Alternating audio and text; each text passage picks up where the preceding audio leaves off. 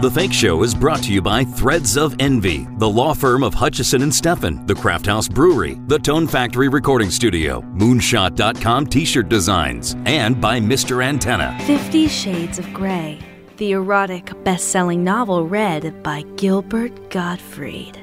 My inner goddess has stopped dancing and is staring too, open-mouthed and drooling slightly. Famed voice actor Gilbert Gottfried gives a reading that can only be described as sensual. Is this wrong? But is it erotic? It's The Fake Show with Jim Tofte. Well, the incredibly politically incorrect Gilbert Gottfried, you know him from the celebrity roasts, not the least of which included Donald Trump, his voice work on Aladdin and the Affleck commercials, and much, much more.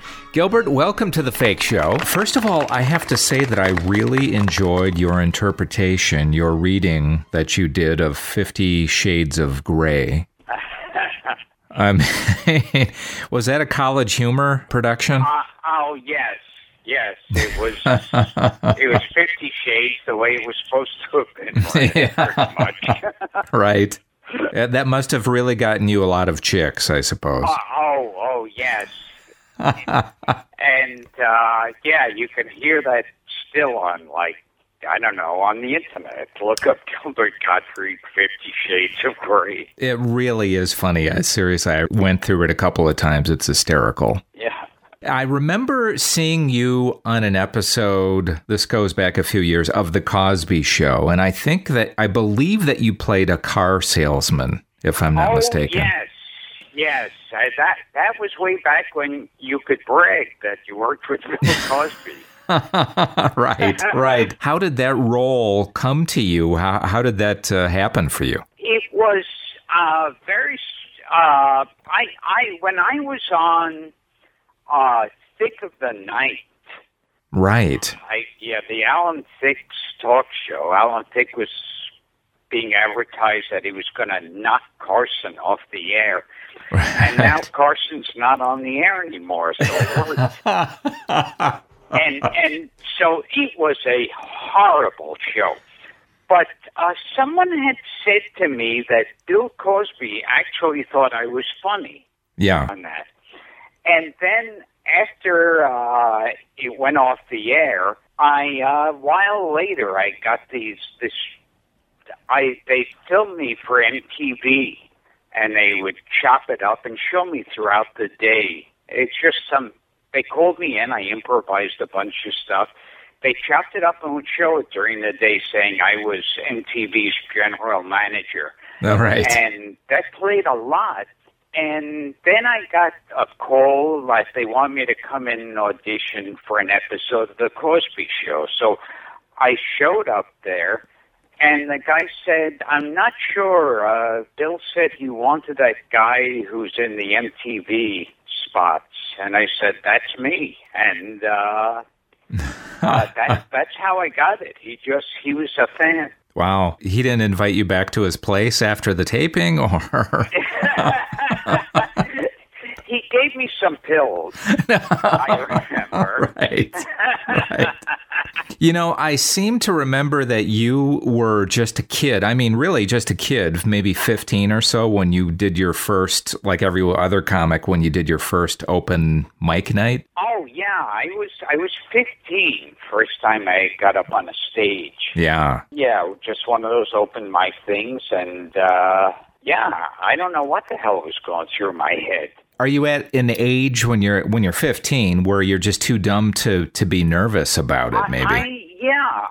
I've always said what got me in the business and what kept me there was stupidity. It was like I was too stupid to know, like, what? I'm going to go up on I'll make a living in show business? That didn't make any sense. And, you're not thinking in terms of the odds of making it or anything like that. You're just dumb at that age. And,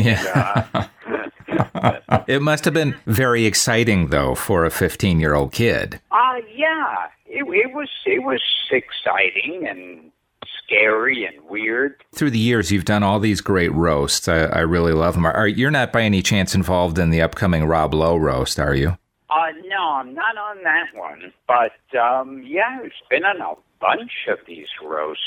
Bob Saget, Joan Rivers, Roseanne, Donald Trump.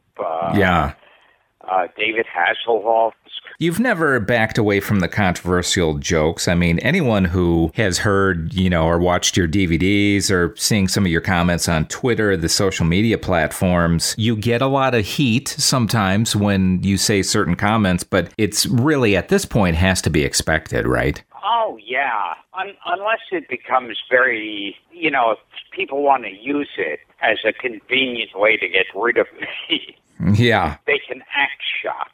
Does the social platform world, is that something that really is good for you in terms of telling jokes? Have you adjusted and that's something that you really take advantage of now? Or is that something that doesn't necessarily, do it for you? I mean, I'll put what I've been doing for a while now, ever since the whole thing with the tsunami outrage. Right.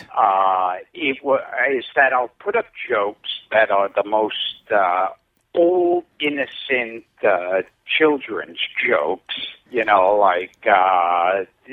Basically, why did the chicken cross the road to get to the other side? And then I'll put in an apology following it and say, I apologize to any chickens I may have offended. I would be remiss in not asking you, the SNL year that you were on in 1980, was there almost a feeling from the critics, even before that season aired, how dare you do this show after the original cast had left? It was. That's one where reviews and articles were all over the place, and comments on TV before the show even aired, because it was a how dare you. It was basically like if in the middle of Beatlemania you said, well, John, Paul, George, and Ringo are going to be leaving, and we've got these four other schmucks, and we want you to just cheer for them the same way. Right. And now, for years, Saturday Night Live now is it seems like the cast changes in between commercial breaks. Yeah. But back then, the cast's a different cast. How dare they? Yeah, and was Lorne Michaels, I know that he had taken a break here and there. Was he there that year? Or and if he was he kind of distant at that point? Lorne Michaels, I didn't see around there. He just took a complete break, like he wanted nothing to do with any of it. And so when I was there, the producer was Jean Damanian. And then when she was fired, they got Dick Ebersol, who fired me and a few other people. I loved your voice work as Legend. I love your voice work in Aladdin. Was there room for improvising there with you and Robin Williams in the same room? Well, that's a funny thing, that I always hear stories about people who remember me and Robin Williams on the mic going nuts together. And I never ran into him once. Really? While making Aladdin. He's one of those people I'd always bump into at the comedy clubs, and we'd talk, and we even went on stage a bunch of times and improvised, but we never worked together on Aladdin. And, but yeah, they were very open as far as you could improvise, and a lot of times I'd improvise stuff and they'd laugh and then go, okay, remember, this is a family film. Yeah, we're not going to use that take. It was extremely funny, though. Yeah. I really like your podcast a lot, and I'm wondering, how did that happen to you? Was that something that was pitched to you, or were you looking for something like that to do celebrity interviews? I still don't quite understand what a podcast is. It's one of those millions of things in show business that, like, the minute I thought I had a vague understanding of how show business worked, it all changed. Yeah. Podcasts and web series and all that. And my co-host on the show, Frank Santopadre, I knew him because he was a writer. He used to work for The View, and he had the same interest as me. I have a bunch of friends who love old Hollywood and trivia. And then when the podcast came around, I think it was my wife who said, why don't you have him as your co-host and just talk about old Hollywood? That's what you love talking about. I thought it was never going to work because no one knows these people, and it didn't matter. They love hearing from them. Yeah, I do too. I know your show is taken off. It's popular. And you get great, quirky guests like Stuart Margolin, who, if anyone doesn't know him, he was on the Rockford Files. He was the kind of squinty-eyed guy. And I called him the leering guy. Yeah, I know. He made a career out of that, right? Yeah. But it's amazing because you get out of him how many hundreds and hundreds of things that he has done. There are so many movies and TV shows that he's been involved in. Yeah, I love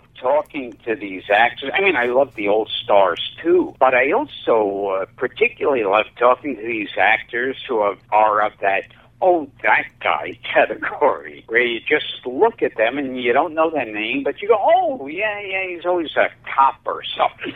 Well, here's another quirky one. I interviewed the guy who played Gilbert Bates on Leave It to Beaver. Oh. And it turns out that he has led this incredibly interesting life. He ended up being this producer for PBS documentaries, but through his career had little run-ins with people like Steve McQueen, and he was there during Black Panther protests, and he was just one of those Forrest Gump kind of guys who was all over the place and had a really interesting life, as it turns out. Oh, yeah. So, yeah, I'm right there with you. I mean, that's why I think your podcast is so interesting, and it become very popular at this point. And it's amazing sometimes that the people who will say yes to it, like Dick Van Dyke, was an amazing one, and so open to just have fun with it. Right. And I sang 2 duets with Dick Van Dyke. Very nice, yeah. And you come away thinking, man, I'm so glad he was as nice a guy as I thought he would be. So. Oh, yeah. That's great. Of course, go to gilbertgottfried.com. It's a great website, and I'm a big fan of your book, Rubber Balls and Liquor, and I'm hoping that's still in print somewhere that we can still... No. Oh. Get it on my website, but you could also get my Dirty Joke DVD on gilbertgottfried.com and my Twitter in case you get offended by anything I said in this interview today. And the podcast is great. A pleasure talking to you. Always nice to catch up with you, Gilbert. Thank you so much. Thank you. All right, buddy. Take care. Yes, no one sells himself better than Gilbert Gottfried, and really his podcast is worth checking out, if for no other reason than his great laugh. For now, I'm Jim Tofte. Thank you once again for tuning into The Fake Show. I will talk to you next time. Take The Fake Show with you at thefakeshow.com, SoundCloud, and at iTunes.